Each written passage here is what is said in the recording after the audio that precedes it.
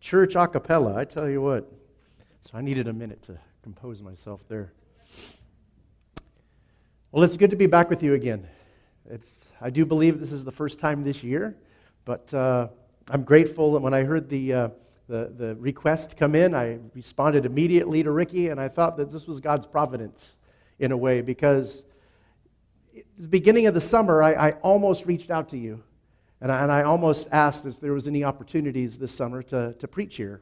But then I also didn't want to step on any toes. I knew that you had received a new pastor that was preaching here regularly, and so this summer, honestly, I did a whole lot of nothing. Spent a lot of time at the beach, spent a lot of time with my mom, and got to spend some time with her and the grandkids and bring some joy to her life, because since I was here last, my father passed away. My uncle passed away as well. So I'm in a season of continued loss after having lost 3 grandparents and also now my father and my uncle. It just seemed like there was some time this summer that I needed to kind of rejuvenate and to kind of spend a lot of quiet time with God and spend some good quality time with family as well. But I do believe that God has a purpose for everything, the good, the bad, and the ugly in our lives. And that's really what I want to come and share and encourage you with today. My topic for this morning is about God's omnipotence, the power of God. We recognize it as being all-powerful and almighty. But I want to contrast this with my own life, because I by no means am all-powerful and almighty. One of the big debates, though, that my students do have in the classroom as to whether or not I look more like Vin Diesel or The Rock. One student, though, who was keen to this said, "Why do you put us in a false dilemma? You could look like Gru." And I told them, that's despicable. But when I was born, I came into this world on April 23rd, 1974, weighing 3 pounds. If you stick out your hand, imagine a little baby head there in the palm, and my feet wouldn't even come down to the break of your elbow. 3 pounds, extremely unhealthy. I still have a lazy eye on my left side because that's part of the deformity that I was born with after several surgeries to repair it. This is the best they got, and I believe that God gave me a lazy eye because He knew that would be the only thing lazy about me. It's a constant reminder, though, that I have of this contrast between my great weakness and God's great strength. I think of some of the most powerful people in my own life, the influences that I've had, and the first that comes to mind is my grandfather. You have to imagine this World War II veteran who was a cook and a boxer on the ships. Very, very tough man. He had these tattoos all up and down his arms, and in the heyday, he could make those ladies dance. He was extremely strong and tough. I remember one time there was a hornet's nest growing on our church building. He took spray from Home Depot and just stood there right under it and sprayed it. He didn't care. He wanted to get every one of those hornets out of there. I mean, my grandfather was extremely tough. If he had skin cancer, he'd cut it off and eat it. He was one of those kind of guys that was just extremely, extremely tough. And yet, I saw his health fade over a period of time, and at 98 years old, he was laying on his couch, which would be his deathbed, in extreme weakness, where the tattoos were extremely faded. You couldn't even tell what they were. He was basically skin and bone at the time that he breathed his last. And there I'm faced with contrast between what I once understood as great strength to what I was witnessing there as great weakness as far as we're concerned in our lives. We see it in physical health. And the same with my father. My father was 350 pounds and probably just about an inch taller than I am when he was in his 20s and 30s. Now, my father was not much of an athlete, although football recruits tried to get him to play football because he was so big. Now, he wasn't about the physical aspect. He knew that if he went to Vietnam, that he would probably be killed somewhere in the jungles out there. So he decided to eat his way out of Vietnam. By gaining so much weight that he wouldn't qualify for the tests, he wouldn't have to go to war, and he could stay here in California and pursue his dream of becoming a trial lawyer in Los Angeles. Well, it worked. He wrote a letter to Alan Cranston, who was the governor at the time, and pleaded to not get drafted into Vietnam, and my father got to stay home and pursue his dream at 350 pounds. I remember being impressed by my father in watching him eat 2 Grand Slam breakfasts one day at Denny's. One Grand Slam is enough, but 2? He was a big man. And that's my image that I remember of my father, being this really large man in a white t-shirt. That was my first memory that I had of my father. And yet to watch him digress through cancer and to watch him really wither away to skin and bone, I was again able to see great strength become great weakness. My mother, who is still with us today, is another example of great strength in my life. She motivated me through thick and thin and difficulties and challenges that I had developmentally as a child due to my low birth weight. When I would play sports, she would always encourage me to continue and persevere. I had severe learning disabilities when I was a child, and the highest grade that I received when I was in elementary school was a C2. And I don't even think they have C2s anymore. People nowadays don't even know what a C2 is. Well, a C2 is a grade that they give you on a report card when you actually should be receiving D's and F's, but you tried too hard, you showed too much effort, but you haven't quite earned the C. C2 is what they would show as the report card to show the grade that this student worked really hard but didn't quite measure up. And that was me. In fact, I didn't even receive my first A until 8th grade art. But then when I realized that I could do it, perseverance. Then my first semester at Maranatha, when I was in 9th grade, was straight A's. I don't know, I need a little encouragement though, a little push. And my mom was always there. I imagine frustrated at sometimes through those elementary school years with C2s. And yet I was always encouraged to just do the best you can.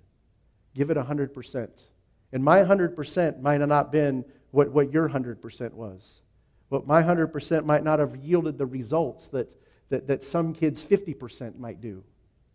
But I learned very young to give 100% in everything because my mom's strength was there to motivate me. And yet I'm seeing now elements of weakness and struggle in her own life because of all of the loss that we've had in our family. She's got a large house in San Clemente, but she spends most of it alone and with her dog. And so I really felt a calling this summer to spend some time with her and bring some joy to her with the grandkids. I also think of my grandmother, who also in her 80s was laying on her deathbed. And when I went to visit her, she said, the only thing that I do anymore is pray. That's all I do. I just lay here. I can't get up. All I do is lay here and pray. And I want to encourage you that what I gained from that is not that prayer is a last resort, but that prayer needs to be a first priority. And if the only reason God allowed her to live the last 5 years of her life in weakness, where she could barely walk, and in the last months of her life where she couldn't even get off a couch, was to stay here and pray for us, she was a prayer warrior. And that's a symbol of strength. And yet there's this great contrast, because spiritual strength, laying in a deathbed, skin and bones, the physical weakness, and yet great spiritual strength. And I'm reminded of what Paul says in 2 Corinthians 12, 9 and 10, when he writes, "But he said to me, my grace is sufficient for you, for my power is made perfect in weakness. Therefore I will boast all the more gladly of my weaknesses, so that the power of Christ may rest upon me. For the sake of Christ, then, I am content with weaknesses, insults, hardships, persecutions, and calamities. For when I am weak, then I am" what? Strong.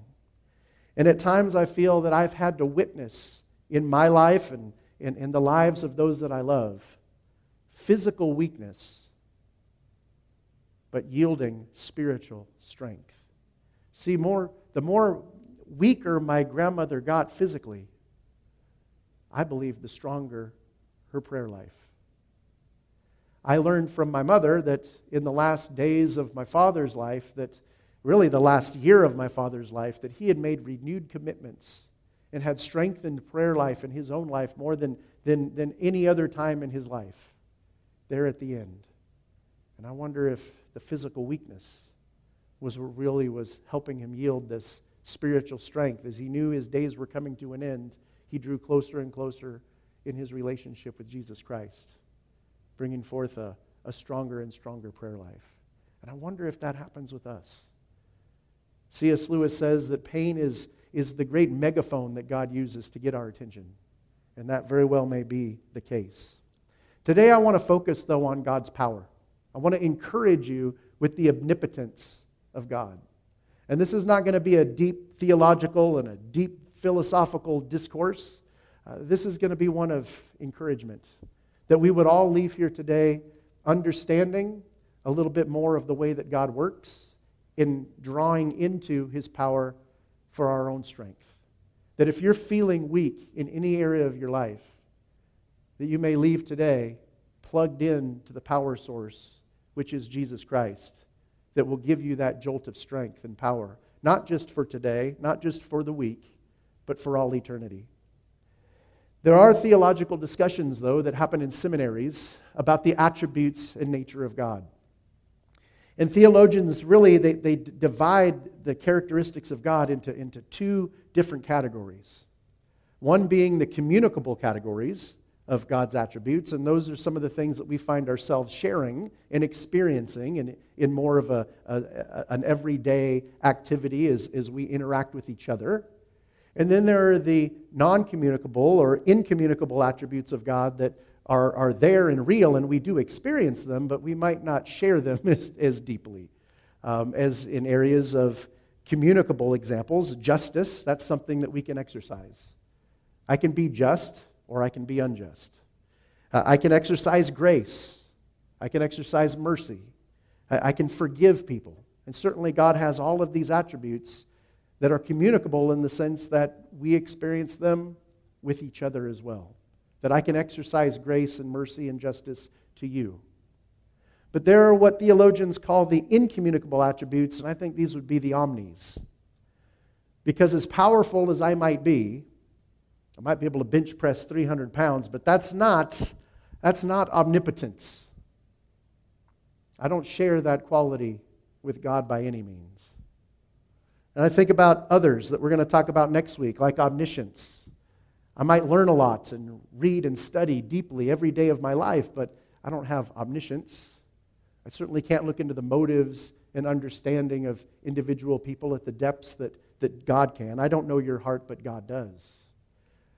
And so we talk about omnipresence. No, I can only be in one place at one time, but God can be everywhere at the same time. And so today's focus really is about omnipotence, and I want to tell you, the more I think about God's power, the more my mind is blown. It's just one of those attributes that just, I think about it, it leads me directly to worship. Because I can't think of any other response to thinking about God's omnipotence and power than to just fall on my knees and worship Him. But I would ask, not that we answer this question out loud, but just in the quietness of your own heart, if you were to describe the omnipotence of God, what would that look like? What would that description look like? For those of you who are artists and might do even a better job than words by drawing pictures, what would a picture look like of God's omnipotence? When you close your eyes and think about God being all-powerful, what image comes to your mind? How do you even picture that? If you are an orator and you like words like I do, what words would you choose to describe the omnipotence and power of God? It's an amazing undertaking just to pause and think about that for a moment. And when I think about it, I can't help but turn to Scripture and see how the writers of Scripture, what kind of language they use to describe the power of God. I want to first start off with Ezekiel. Now in Ezekiel finds himself in Babylonian exile. They were taken away from the promised land and taken away from shall I say, Jerusalem and Israel, and they're out there in Babylon, Babylonian exile. And yet still there, away from the place that they would call home, he has this vision. Ezekiel 1, starting with verse 4, says this: I looked and I saw a windstorm coming out of the north, an immense cloud of flashing lightning and surrounded by brilliant light. The center of the fire looked like glowing metal, and in the fire was what looked like 4 living creatures. In appearance, their form was human, but each of them had 4 faces and 4 wings. Their legs were straight, their feet were like those of a calf, and gleamed like burnished bronze. Under their wings, on their 4 sides, they had human hands. All 4 of them had faces and wings, and the wings of one touched the wings of another. Each one went straight ahead. They did not turn as they moved. Their faces looked like this. Each of the 4 had the face of a human being. And on the right side, each had the face of a lion, and on the left side, a face of an ox. And each also had the face of an eagle. Such were their faces. They each had 2 wings spreading out upward, each wing touching that of the creature on either side. And each had 2 other wings covering its body. Each one went straight ahead, wherever the Spirit would go, and they would go, and without turning as they went. The appearance of the living creature was like burning coals of fire, or like torches. Fire moved back and forth among the creatures. It was bright, and lightning flashed out of it. The creatures sped back and forth like flashing lightning. As I looked at the living creatures, I saw a wheel on the ground beside each creature with its 4 faces. This was the appearance of the structure of the wheels. They sparkled like topaz, and all 4 looked alike. Each appeared to be made like a wheel intersecting a wheel. As they moved, they would go in any one of the 4 directions the creatures faced, and the wheels did not change direction as the creatures went. Their rims were high and awesome, and all 4 rims were full of eyes all around. When the living creatures moved, the wheels beside them moved. And when the living creatures rose from the ground, the wheels also rose. Wherever the Spirit would go, they would go, and the wheels would rise along with them, because the spirit of the living creature was in the wheels. When the creatures moved, they also moved. When the creatures stood still, they also stood still. And when the creatures rose from the ground, the wheels rose along with them, because the spirit of the living creatures was in the wheels. Spread out above the heads of the living creatures was what looked like something like a vault, sparkling like crystal and awesome. Under the vault, their wings were stretched out one toward the other, and each had 2 wings covering its body. When the creatures moved, I heard the sound of their wings like the roar of rushing waters, like the voice of the Almighty, like the tumult of an army. When they stood still, they lowered their wings. Then there came a voice from above the vault over their heads as they stood with lowered wings. Above the vault over their heads was what looked like a throne of lapis lazuli. A deep blue metaphoric rock is what it is. And high above on the throne was a figure like that of a man. I saw that from what appeared to be at his waist. Up he looked, his glowing metal, as it was full of fire. And that from there down, he looked like fire. And brilliant light surrounded him. Like the appearance of a rainbow in the clouds on a rainy day, so was the radiance around him. It identifies what this description is, though. This was the appearance of the likeness of the glory of the Lord. When I saw it, I fell face down, and I heard the voice of the one speaking. A student once came to me very concerned. Said, Mr. Masiska, is there aliens and UFOs in the Bible? I said, no. I said, where do you get that from? He said, Ezekiel 1. I said, let's read it together. So we read the description that we just read with wheels and fire and all kinds of weird-looking things coming out of the sky with heads and animal faces and all these wings. Sounds like it could be aliens. But no, it describes for us exactly what it is. That this is an image of the glory of the Lord. And we say, again, if you were to picture the glory of the Lord, the power of God, the omnipotence of God in some image, how would you describe it? Well, Ezekiel in some way is describing that glory and power of God in a magnificent way, and this is the language that he uses. Something a little bit odd and foreign to us, but it's the image that he's experiencing in some form or another. In Daniel 10, 4 through 6, we get another description. And while there is debate among theologians as to whether this next description in Daniel 10, 4 through 6 is that of an angel or the glory of the Lord, I'll let the theologians debate that in more detail. For now, I want to just point out the language that's used to describe this amazing vision of either the creation of God, which would be an angel, or a manifestation, some forth of God himself. While the theologians debate that, just listen to the language that Daniel uses to describe whatever it is that he's seeing here. On the 24th day of the first month, as I was standing on the bank of the great river, the Tigris, I looked up, and there before me was a man dressed in linen, with a belt, fine gold from Uphaz around his waist. His body was like topaz, his face like lightning, the eyes like flaming torches, his arms and legs like the gleam in burnished bronze, his voice like the sound of a multitude. Well, the description that Daniel uses here sounds quite a bit like some of the language and words that Ezekiel was using to describe his description.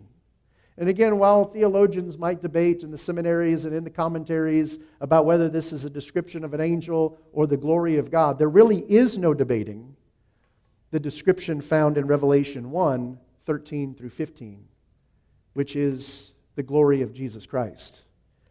Listen to the description here that John has in his vision as he writes Revelation. Revelation 1, 13 through 15 says, "And among the lampstands was someone like a son of man, dressed in a robe reaching down to his feet, and with a golden sash around his chest. The hair on his head was white like wool, as white as snow, and his eyes were like blazing fire. His feet were like bronze, glowing in a furnace, and his voice was like that of the sound of rushing waters." That's a description, at least from John's experience, of what he's experiencing with Jesus. An image of some sort. But in Colossians 2:9, it makes it very, very clear to us. In fact, Paul's language couldn't be more clear here in Colossians 2:9 when he says, "For in Christ all the fullness of deity lives in bodily form." And if we believe that, that would also include omnipotence, wouldn't it? That Jesus Christ is all-powerful. And I believe that full-heartedly. In fact, in Daniel's vision that he has in Daniel 7 now, 13 and 14, Jesus would later actually make the connection to this verse and to this reference in Daniel 7. For in Daniel 7, 13 through 14, Daniel says, talking about his vision, "In my vision at night I looked, and there before me was one like a son of man, coming with the clouds of heaven. He approached the Ancient of Days and was led into his presence. He was given authority, glory, and sovereign power. All nations and people of every language worshipped him. His dominion is an everlasting dominion that will not pass away, and his kingdom is one that will never be destroyed." Now, just that alone is a description that we would understand to be of Jesus. But even more so, there's a direct relation that Jesus gives to this message in Mark 14, 61 through 62. When Jesus was taken before the high priest and asked by Caiaphas, "Are you the Messiah, the Son of the Blessed One?" And Jesus responded, "I am." And you will see the Son of Man sitting at the right hand of the Mighty One and coming on the clouds of heaven. In that reference of you will see the Son of Man sitting on the right hand of the Mighty One coming on the clouds of heaven was a direct relation back to Daniel. To say, remember Daniel's reference. Remember Daniel's prophecy. Well, I am that Son of Man. Now, that would make people really angry. In fact, I propose that that would make the Jewish people angry enough to want to crucify Jesus, because they would make that connection with blaspheming, claiming equality with God, but I have never seen Jesus as a blasphemer. Because if Jesus is telling the truth, he is God in human flesh. Paul is right. All the fullness of deity is in bodily form in the person of Jesus Christ. So when he's making a reference to being that Son of Man back in Daniel 7, before Caiaphas and the high priests and those that were on trial and putting him on trial, well, he's telling the truth. And well, they didn't like what he had to say, and so there was a big uproar to let's get rid of Jesus as fast as we possibly can. Especially before the Sabbath and before Passover, this biggest holiday that we have on the Jewish calendar. Let's get rid of him before the Jewish celebration. But it was all because of these phrases that he was doing, and not only the words that he was saying, making reference to being the Son of Man, but also the things that he was doing. I mean, raising Lazarus from the dead alone is a big enough event, not only to demonstrate that you have the power of God, that you are omnipotent to be able to raise the dead. As much as I would love to bring back my father and have one more conversation with him, just to say thank you for all the things that he's done for me, that I'm realizing more and more now that he's gone than I ever even did when he was here. I don't have that power to be able to go to his graveside and say, Dad, come out. No. But Jesus did. Jesus would say, Lazarus, come out, and, well, what would happen? Now, my son just recently asked me, and I think it's because it's becoming fall and it's getting closer to Halloween. He said, Dad, is there mummies in the Bible? And what a great opportunity to kind of share with him the story of Lazarus. Because Lazarus is there wrapped up, dead guy, in a tomb. And when he comes out of the tomb, what do? They take off the linens. So there very well may be an example of a story of a mummy there. At least for the little kids that are asking those questions. Maybe some adults are asking those questions as well. But really what I want to focus on for the rest of our time today is an example, one that stands out to me, of Jesus himself exercising this omnipotent power. Now, you can find it through all Scripture. We could talk about the resurrection, but I remember, I think last time I was here, we spent about 3 weeks just on the resurrection alone. And there are many examples of great healings and forgiveness of sin and all of these amazing things that Jesus has done. It's very difficult for me to focus on one. But I'd rather focus on one and get a little bit deeper than to just list a whole bunch of different ones and kind of leave you at the surface level. So I'm going to focus today on Mark 4, 35 through 41, when Jesus calms the storm. Because I think we'll find something very practical here to apply to our own lives as we leave here this morning. In Mark 4, 35 through 41, it says, That day when evening came, he said to his disciples, Let us go over to the other side. Leaving the crowd behind, they took him along, just as he was in the boat. There were also other boats with him. A furious squall came up, and the waves broke over the boat, so that it was nearly swamped. Jesus was in the stern, sleeping on a cushion. The disciples woke him and said to him, Teacher, don't you care if we drown? He got up, rebuked the wind, and said to the waves, Quiet, be still. Then the wind died down, and it was completely calm. He said to his disciples, Why are you so afraid? Do you still have no faith? They were terrified and asked each other, Who is this? Even the wind and the waves obey him. Now that question, who is this? Even the wind and the waves obey him, is a question that every human being is going to have to answer for themselves in the quietness of their own heart. Who is this that has the power to bring Lazarus out of the grave? Who is this who has the power to say, be still, and this furious storm just stops? I mean, it's amazing to me that the exercise of power that Jesus has, but it humbles me and brings me to worship because I'm realizing the more I study Jesus, the more I see the omnipotence of God unfolding before our eyes. Jesus clearly is omnipotent, powerful enough to experience and to share this experience with his followers to demonstrate that he has the power over the weather. It's amazing to me. You think about this hurricane, Category 5, even though my understanding is Donald Trump couldn't recognize whether it was a Category 5 or Category 4. He'd been on record saying he never heard of an F5 before. Maybe you follow the news and see that. But just recently, we've had a huge hurricane hit the East Coast. And we're in prayer. God, can you redirect this? God, could you stop this? Could you help those people that are suffering through this great storm? And yet that hurricane goes through and destroys a lot of land.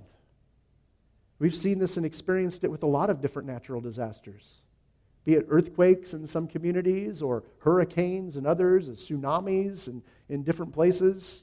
Seems like we're more in tune, I believe, to what's happening weather-wise. Maybe it's true that the weather is getting worse, or maybe it's just that through the aspect of the internet and having everything available on our phones, immediately we're able to see and experience really what's happening across the country very, very quickly. And we're able to actually trace those storms that are coming through. It's amazing to me that what technology has done, but it also makes me wonder, the God who can silence the storm here didn't necessarily silence it in other places. He lets the storm happen. He lets the devastation happen. And we have to ask, why?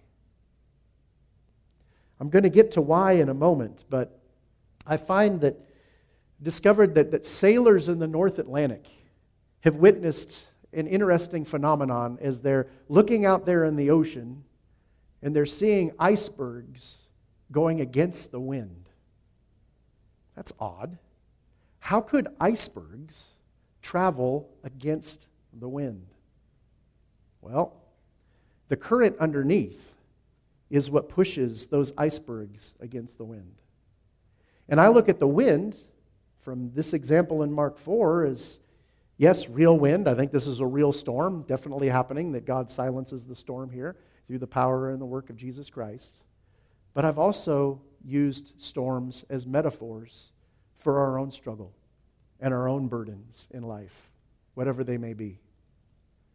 And maybe this analogy will help you as you persevere in your relationship with God. Because what's happening in the current is what's happening underneath.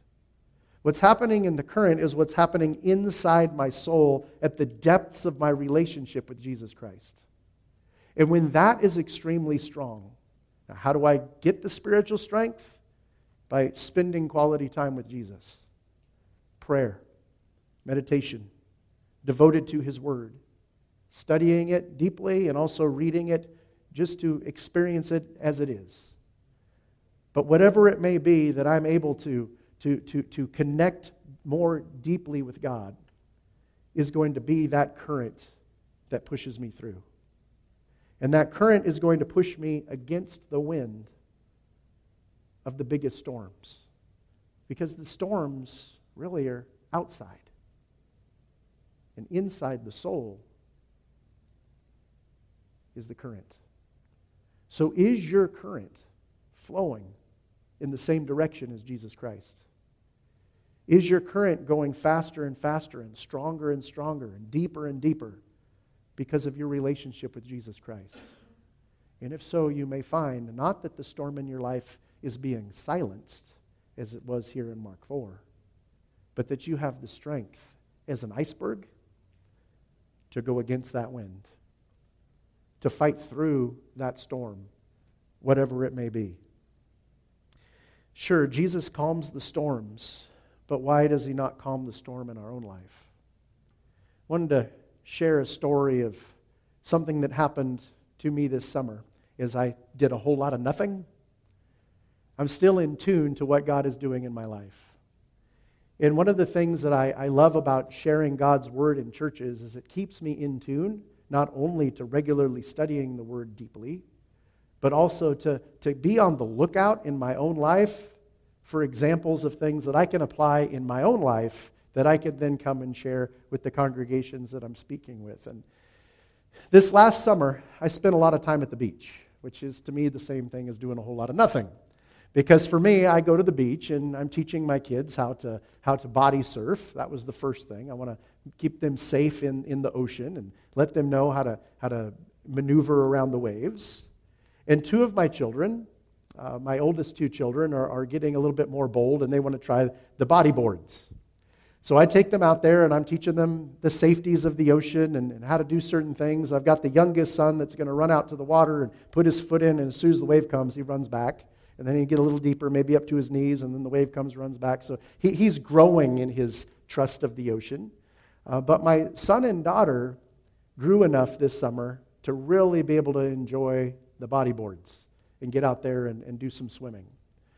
On one particular day, though, my son and daughter were out there without their boards. They were just swimming. And I noticed that my daughter and son were getting out a little bit too far. And my daughter was swimming in, but not really going anywhere. And I'm sitting there on the beach, and my wife is next to me, and I start having a discussion. Should I or should I not go out and get my daughter? Because she's swimming hard, and she's exercising it and going against the current, but she's doing okay. She's not like drowning or anything. If she was drowning or I felt like she was really getting sucked way out, I would have been the first one out there before she could even blink. But I'm in one of those points as a father where I'm kind of in the middle. I'm sitting there on the shore, and I'm watching my daughter from the distance, and I'm thinking to myself, how much trouble is she really in? Is she in enough trouble for me to run out there and get her? Or should I just let her struggle, because I know the struggle produces perseverance, and perseverance character, and character hope that she might make it in? So I decide not to go out there this time. Let her struggle. But soon enough, a surfer comes along and offers the surfboard to my daughter and drags her in. My daughter comes pouncing into the shore and stands right next to me and says, "Dad, how come you didn't come save me?" It was in her mind, how come I didn't come save her? And my immediate response was, I didn't think you were in enough trouble for me to come out and save you.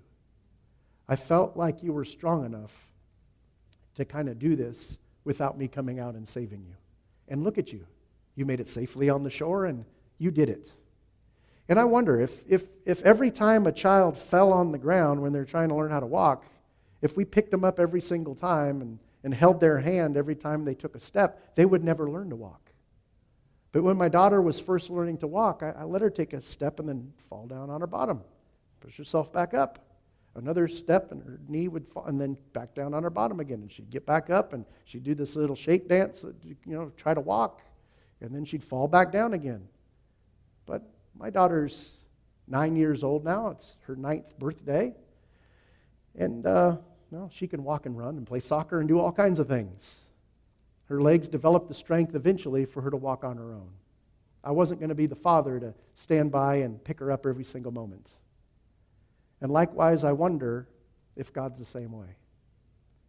If we're out there in the ocean and we're in our struggle and we think that the waves are too big, and God's right there with you saying, you got this. I'm not going to come out and bear hug you like the lifeguard this time and drag you in, but I'm right there with you. Well, 2 days later, we're back at the beach again because we spent a lot of time at the beach. And this time I'm out in the water with my children. And I'm probably about as far away in the water as I am from Ricky right now. And this particular day, the water was a little bit choppier than the day before, or 2 days before. And there were actual rip currents out there. So now I see, not that far as I'm in the water with my children, that they are actually in a rip current, getting sucked out further and further and further. And this time, I'm not going to say, you can do this on your own. This is dangerous.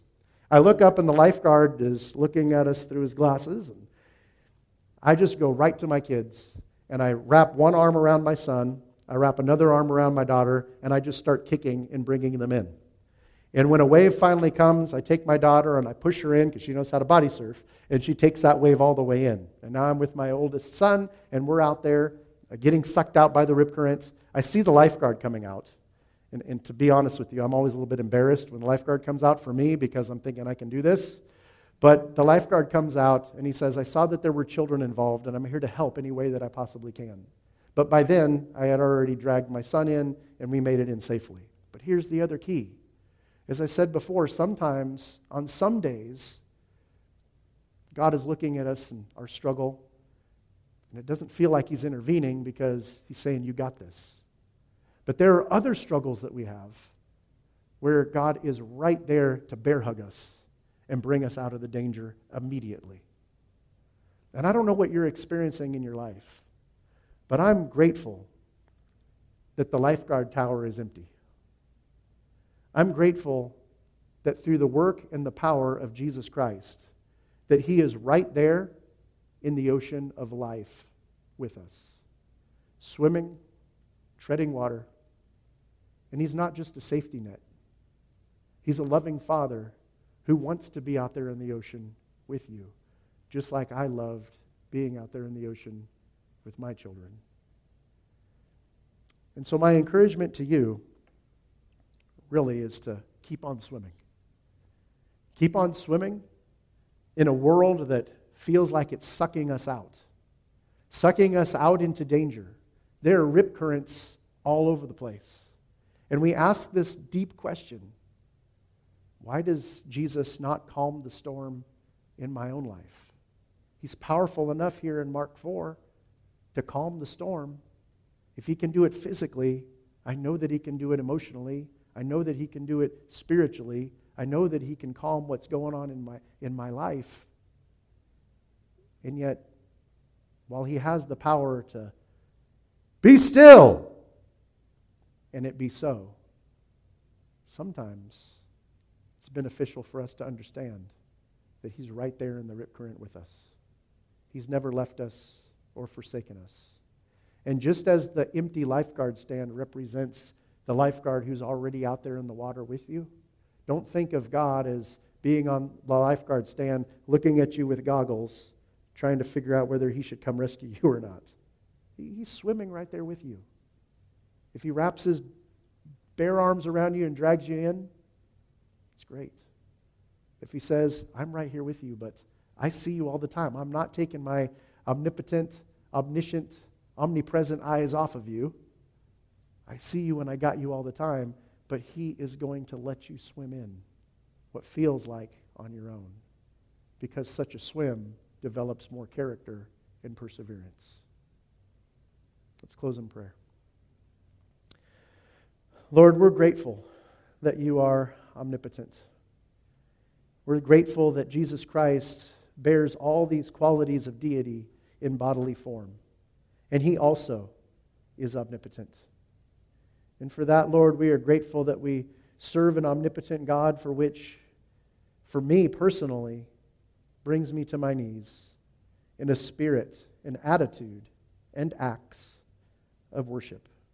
It blows my mind to think that an omnipotent, all-powerful God would love me as much as You do. And Lord, I'm grateful to know that You never leave us or forsake us. It might feel like we're swimming out there in the ocean by ourselves. In reality, though, we're not. You're the lifeguard who's already left the lifeguard tower. The cross is empty. And because the cross is empty, we know that You are right here with us, engaging in this life with us, experiencing the ocean in a way that we'll never experience it because You created it. And so, Lord, we know that You have the power to calm physical storms. We know that You have the power to calm whatever might be going on in our lives. the difficult decisions that we have to make, the difficult journeys and struggles in life with temptation, the difficult aspects of possible regret, feelings of I wish I could go back and say goodbye one more time. Whatever it is that stirs us and makes us just feel like we're in a whirlwind, whatever makes us feel like we're in a rip current getting sucked further and further away from shore, we trust that you are the loving Father who's right there with us. And this morning, we say thank you. In your name I pray. Amen.